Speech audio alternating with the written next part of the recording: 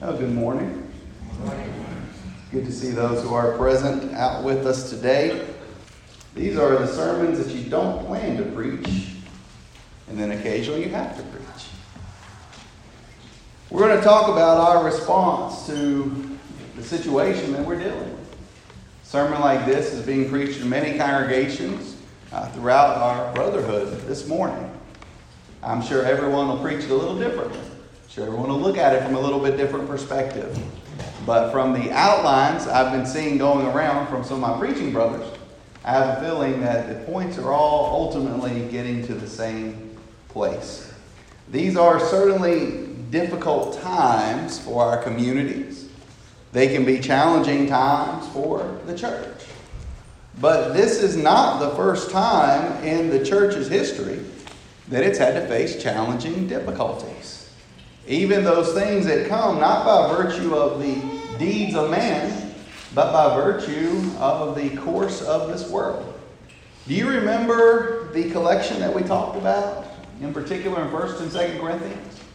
Do you remember the purpose of that collection was to primarily help, especially the saints in Judea and that surrounding region, because there was a famine in the land. In fact, if you go to Acts chapter 11, and you read verses 27 through 30, it says this: "And in those days prophets came from Jerusalem to Antioch. Then one of them, named Agabus, stood up and showed by the Spirit that there was going to be a great famine throughout all the world, which also happened in the days of Claudius Caesar. Then the disciples, each according to his ability, determined to send relief to the brethren dwelling in Judea. This they also did, and sent it to the elders by the hands of Barnabas and Saul." The church had a problem. It was facing disaster that was by virtue of simply the course of this world. There have been famines before that time. There have been famines since that time. And yet the church did what the church does. It said, we have brethren in need. Some of us have the means to meet that need. We're going to do it. They didn't panic and run around and say, oh no, the sky is falling, the world is ending. The world's only going to end when the Lord comes back again.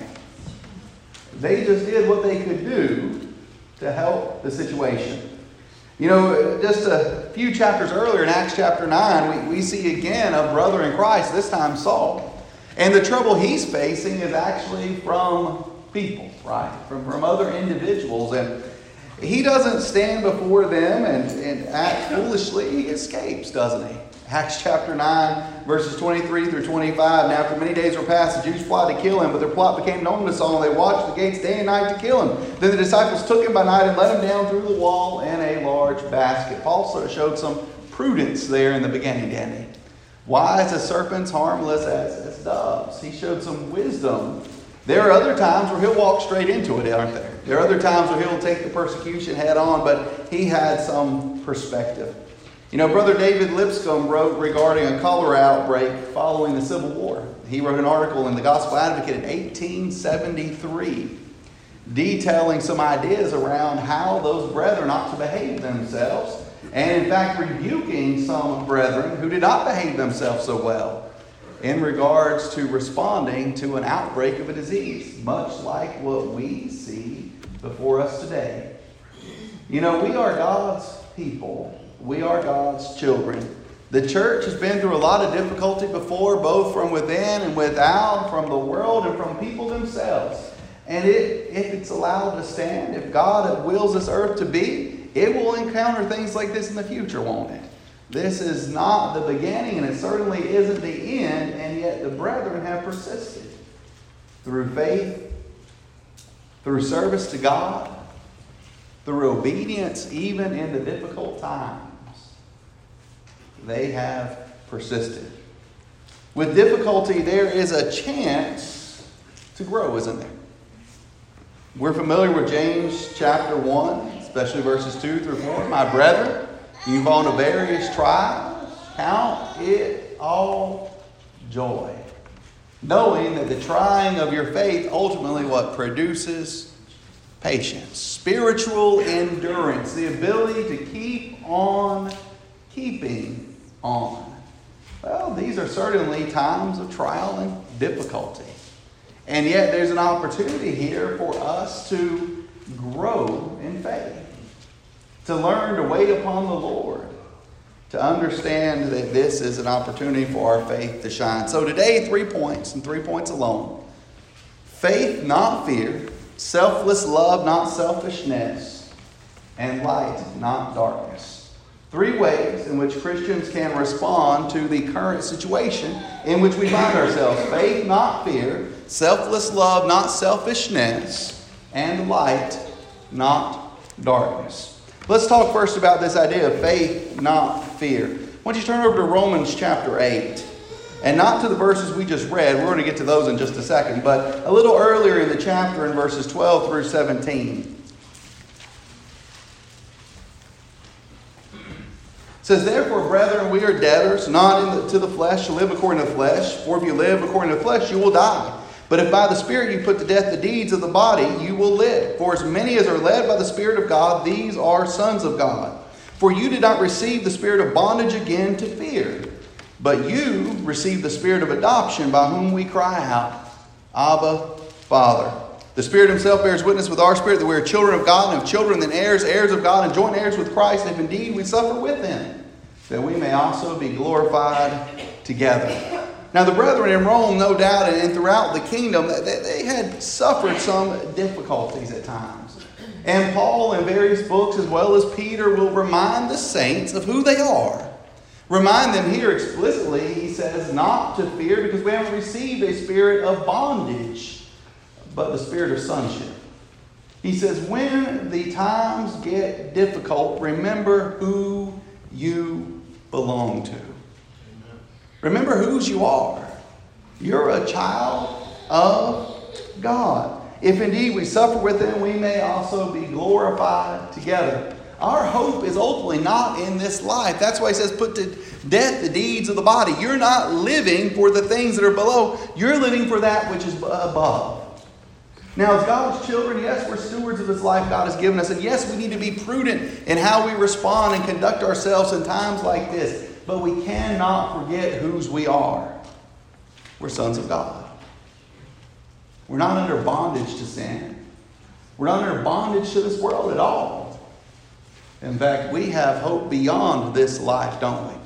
We have hope in Christ. And not just are we sons of God, but being sons of God and heirs of God, we in Christ are, well, we're blessed to know the love of Christ, aren't we? We're blessed to know the love of Christ. The scripture reading this morning, Romans chapter 8, verses 31 through 39, the Apostle Paul runs through basically a laundry list of those things that afflict mankind. He includes in that list distress and famine, doesn't he? He talks about things that come on us from without, and famine is something that, generally speaking, is outside of man's control, isn't it? You know, you and I face the affairs of life every day. We face hurricanes that have threatened to rip Hampton roads apart. We have faced tornadoes. Some of our brethren just went through those things, and then a few days later, just the other day, they had more severe storms rolling through that region. Can you imagine? Just experience all that you did to have severe thunderstorm warnings or tornado watches and such things back up again a week later. It's nothing new for God's people to be facing difficulties, is it? And yet Paul says, I'm convinced that none of this can separate us from the love of God which is in Christ Jesus our Lord. We're not just sons of God, but in Christ we are those who know the love of God. And so when we talk about faith, not fear, we're talking about remembering whose we are and what we have in Him. We're talking about understanding that no matter what happens, those who are His are safe in His hands. Not free from affliction, not free from the difficulties, not even free from physical death, but free from the second death. Free from the condemnation of those who are outside of Christ. In fact, if you go back to verse 1 of Romans chapter 8, it kind of sets up the entire idea here, where there is no condemnation of those who are in Christ Jesus. We live in faith, knowing whose we are, knowing the love that we have in Him. And we think about some of the Psalms that we know so well. Think about Psalm 23. It's probably a psalm that you've been quoting since your childhood. You may have had a bookmark at some point with it on it. You probably at some point in Bible class perhaps had to memorize it if you grew up around the church at all. And there's a line in that psalm that we talk about often. Though I walk through the valley of the shadow of death. What does he say? I will fear no evil. For you are with me, your rod and your staff, they comfort me. I've read some commentaries from those of Jewish background who, as they explain this idea of walking through the valley of the shadow of death, describe it as basically being a metaphor for all of life. And perhaps they're right. That for mankind, there is a realistic reality that every single day we are on the verge of entering into eternity. And yet the psalmist says, I will fear no evil, for you're with me. You're with me. Now he talks about all the blessings that God gives him. The Lord is my shepherd, I shall not want. He makes me lie down in green pastures. He leads me beside the still waters. He restores my soul. He leads me in the path of righteousness for his name's sake. He talks about all these blessings that he has. And then he says, because I'm blessed in God, here's the thing. I know throughout this life I walk with him. And so though I walk through the valley of the shadow of death, I will fear no evil. He knew whose he was, and so he didn't fear. We're children of God. In the love of God. We walk with God. That's why we don't act by fear. We don't panic.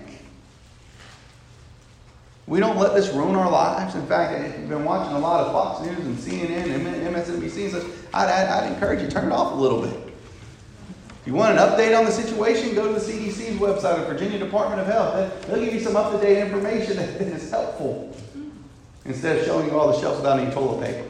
By the way, if you're that low, brethren, we got a few extra rolls. We'll send one with you. We want to make sure you give us a TPL. But what we see is panic. But what we know is comfort as the children of God. Because we walk by faith and not by sight, right? This is who we are. And in times like this, we're called to lean on that even more, to be people who walk by faith and not by fear. And certainly there's some judgment to be had in these times. And there are decisions that have to be made. And each of us are going to have to make some of those decisions to how we manage things and do things. We have some who weren't here this morning because they've made some of those decisions. But whatever decision we make and whatever reason we make it, needs to be, yes, out of a prudence for the stewardship of our souls, but of our lives, but realizing we serve a God who loves us and who knows us. And Peter would say in 1 Peter 1, 6 through 9, times of difficulty are times whereby our faith can be proven to either be genuine or to be fraudulent, basically. But if we hold on by faith, he says we'll receive the end of all that God has planned, the salvation of our souls. Faith, not fear. But here's a second way in which we can respond to these difficult times.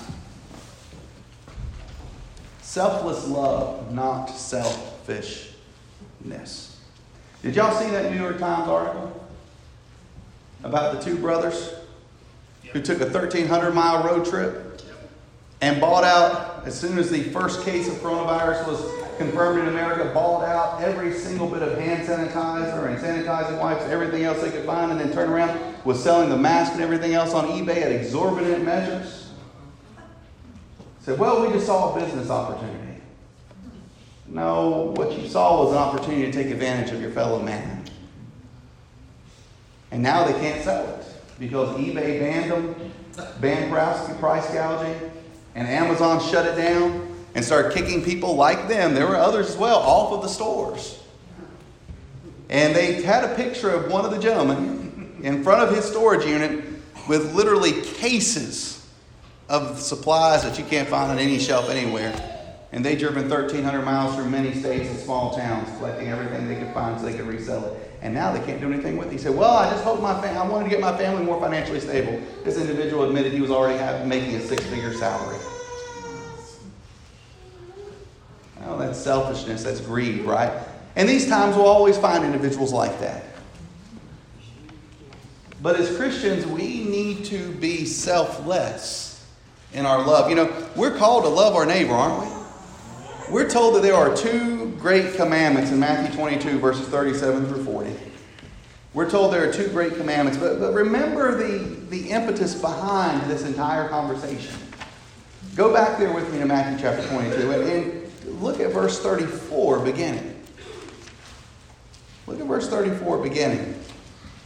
When the Pharisees heard that he had silenced the Sadducees, they gathered together. Then one of them, a lawyer, asked him a question, testing him and saying, "Teacher, which is the great commandment in the law?" Jesus' response comes in the context of individuals who aren't genuinely seeking any genuine knowledge. And yet he answers with truth, doesn't he? You shall love the Lord your God with all your heart, with all your soul, with all your mind. This is the first and great commandment. The second is like unto it.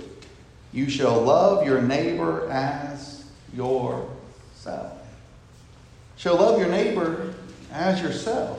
Well, Paul repeats this same teaching in Romans chapter 13 as it relates to how we interact with and treat one another and all men. Turn over there in Romans 13, verses 8 through 10. He says, "Owe no one anything except to love one another, for he who loves another has fulfilled the law. For the commandments, you shall not commit adultery, you shall not murder, you shall not steal, you shall not bear false witness, you shall not covet. And if there's any other commandment, are all summed up in this saying, namely, you shall love your neighbor as yourself. Love does no harm to a neighbor. Therefore, love is the fulfillment of the law." Now, I want you to notice how he describes in the last verse. Love does no harm to a neighbor. Love does no harm to a neighbor. Love actively seeks good and avoids harm. We're familiar with the Good Samaritan, aren't we? The one who took of his own means to help someone else when they were in a desperate situation. Luke 25 through 37. And you remember how that account comes to be, don't you? How that teaching originates? In similar fashion to Matthew 22, with Jesus talking about the two great commandments, here we have someone again trying to understand things, but the measure here is more genuine, isn't it? In Luke chapter 10 than in Matthew 22. And yet the response is going to be telling for us, because this individual in Luke chapter 10 who is asking the question doesn't necessarily know the answer he's going to get. In Luke 10:25, behold, a certain lawyer stood up and tested him, saying, "Teacher, what shall I do to inherit eternal life?" He said to him, "What is written in the law? What is your reading of it?" So he answered and said, "You shall love the Lord your God with all your heart, with all your soul, with all your strength, and with all your mind, and your neighbor as yourself." And he said to him, that as Jesus said to the lawyer, "You have answered rightly. Do this and you will live." This man knew, didn't he? He understood exactly what was the essence of what God was commanding man to do. To treat his fellow man well and to serve God in faithfulness. That's the summation of the law. Love God. Love your neighbor as yourself. But the lawyer wants to go a step further, doesn't he? He wants to justify himself. So he says, "Who is my neighbor?" And we know how the story goes, don't we? A priest comes down the road. A Levite comes down the road. A Samaritan comes down the road. The priest and the Levite, the servant of the temple and the direct line to God, the priest, they don't do anything. But the Samaritan, the mixed breed as far as the Jews were concerned, he did something, didn't he? He took the man, he bound him, he dressed him, he put him upon his own beast, he took him into town, he found him lodging, and he paid for it and said, "Anything else that's needed, I will care for." And then Jesus asked a question at the end, verse 36, "So which of these three do you think was neighbor to him who fell among the thieves?" And he said, "He who showed mercy on him." Then Jesus said to him, "Go and do likewise." Go and do likewise. To love your neighbor isn't just to avoid the ill, but it's to do the good. It's to do the good. Maybe you have an elderly neighbor nearby that you know who doesn't need to be going out. who is at much higher risk than perhaps you are? What if you offer to get them some groceries if they need them? What if you check on them to make sure that they have the supplies that they need, and if you have the means to help them to have what they need? That's one way we can show love to our neighbor during this time, isn't it? It's one way we can show some help. We have members in the congregation who may come to be in need. Are we going to be willing to reach out and meet that need? By the time this is said and done, depending on how bad it gets or doesn't get, who knows what the consequences will be for individuals financially and otherwise? Will God's people be there to comfort and to help? That's the question. Will we show love during the course of this and afterward, or will we turn inward and only look for our own needs and our own concerns? Say, well, I've got what I need and then some. And we've got to be careful how we approach this, right? There's selflessness and there is selfishness. God's people are called to love their neighbors. It's a testimony to Christ that in almost every age, those who have named his name, whether in fullness or not, have often been on the front lines of the response to humanitarian need.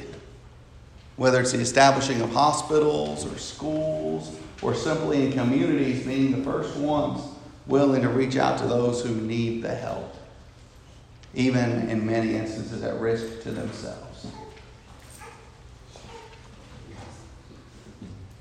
And then even more poignantly, brethren, we're called to love each other, aren't we?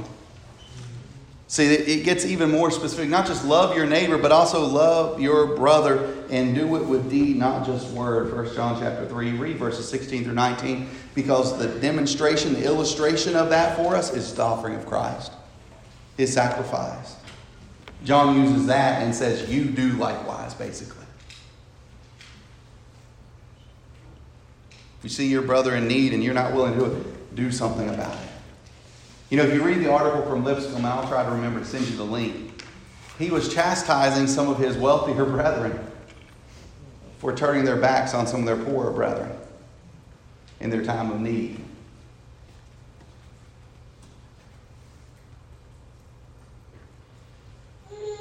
I don't want to stand before God. I know you don't either, in judgment, and be asked, when you saw this one in that situation and you had the means to help, why didn't you? How can Christians respond? Selfless love, not selfishness. And let me add one more and we'll close this out. Light and not darkness. We know Matthew chapter 5, don't we? Sermon on the Mount, verses 14 through 16 in particular. You are the light of the world. A city that is set on a hill cannot be hidden. Nor do they light a lamp and put it under a basket, but on a lampstand. It gives light to all who are in the house. Let your light so shine before men that they may see your good works and glorify your Father who is in heaven. When we talk about continuing to operate by faith and not fear, to trust and not panic, to yes, be prudent, but also when we have conversations with our neighbors and friends, to not be into the world. Everything is falling down. The whole world is going to crash. So you know what? I'm going to take steps. Hope you do too. Do what we can to prevent this. But you know what? Whatever comes or doesn't come, my hope is somewhere else. My trust is in the Lord. And so I don't have to lose my mind in these times. Like I see so many of our friends and co-workers doing that. That's the kind of conversation you can have. You can be light. You can be that even mind.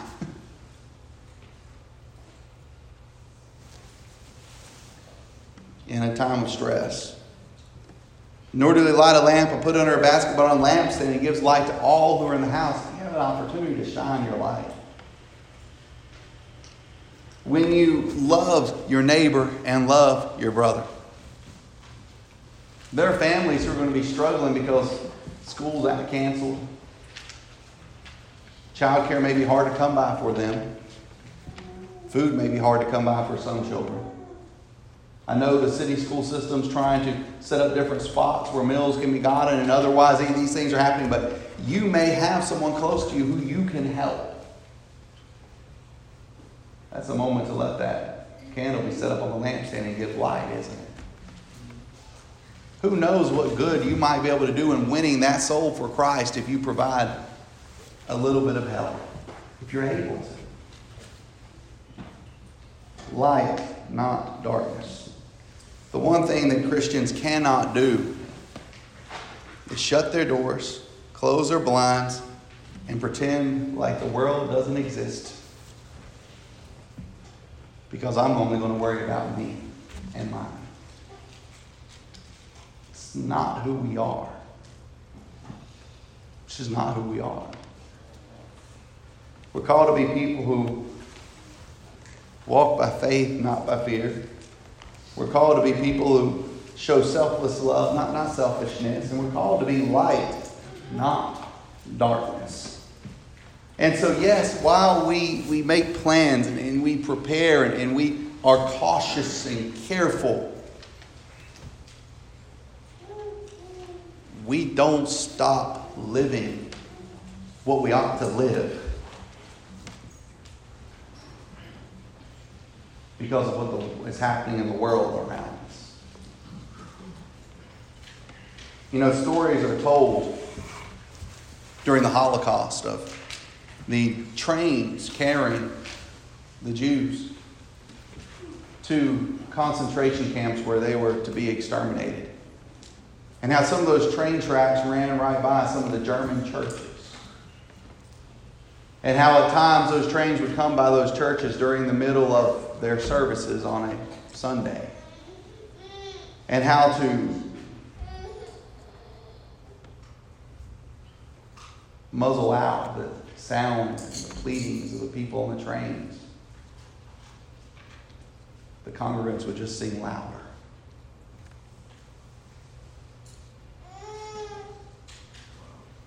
There's a lesson there for all of us. That even when times are difficult, those who are God's, that's what we're made for. Because we're living by faith. Because we're going to love selflessly. And because we're going to be light. So as you make decisions over the next several weeks, we don't know how long this is going to impact our community, do we? We just don't. We pray that the warmth of the coming spring and otherwise helps with this as it tends to help the flu and other things. We pray that that's the case. But we don't know with certainty what is going to transpire. But we do know with certainty who is still sitting on his throne. And we do know with certainty who he still wants us to be, no matter what. And that, my brethren, is what I want to encourage you to consider today and over the next several weeks. We'll get through this. We've got faithful elders. We've got diligent volunteers who've been willing to clean and help. We've got each other. And we have our God. My friend, if you are struggling in sin right now, why don't you get that right? You know, there's something about a pandemic that will make you think about your mortality, isn't there? After 9/11, I remember folks flocking to religious services and this renewed sense of a need to be right and otherwise, but that faded, that moment passed, right? And this one will too. But if it has awakened in you a sense that I'm not right and I know I'm not right, don't let that moment pass. You haven't been baptized into Christ for the remission of your sins this morning, you need to do just that. You need to find some salvation this morning in Him. And that's the beginning. Then you need to walk faithfully. And even in the middle of this, we can study and we can work together to help you on that walk. Brother, sister, if your life's not where it needs to be, get right. We say it every single Sunday. Get right. Repent. Find forgiveness at the throne of God. The opportunity is yours this morning. But I want us all to remember as Christians as we close this out, we are God's people. And let's not forget it. Especially when times get difficult. If you need to respond to an invitation, please come now as we stand and sing the song to encourage you.